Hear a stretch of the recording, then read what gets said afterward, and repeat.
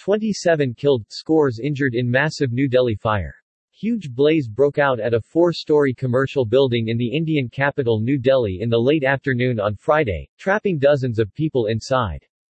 At least 27 people lost their lives, and dozens were injured in the inferno that had started on the first floor of the building, which houses the office of a security camera and router manufacturing company, according to a local official. The total number of dead is 27. Search operation is on, an official with the fire department said.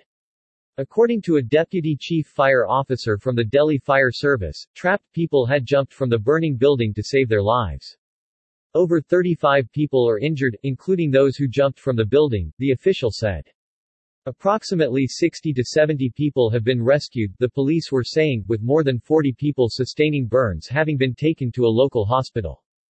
The third floor of the building has not yet been searched and more dead bodies are expected to be recovered, the Delhi Fire Service said. Prime Minister Narendra Modi said he was extremely saddened by the loss of lives.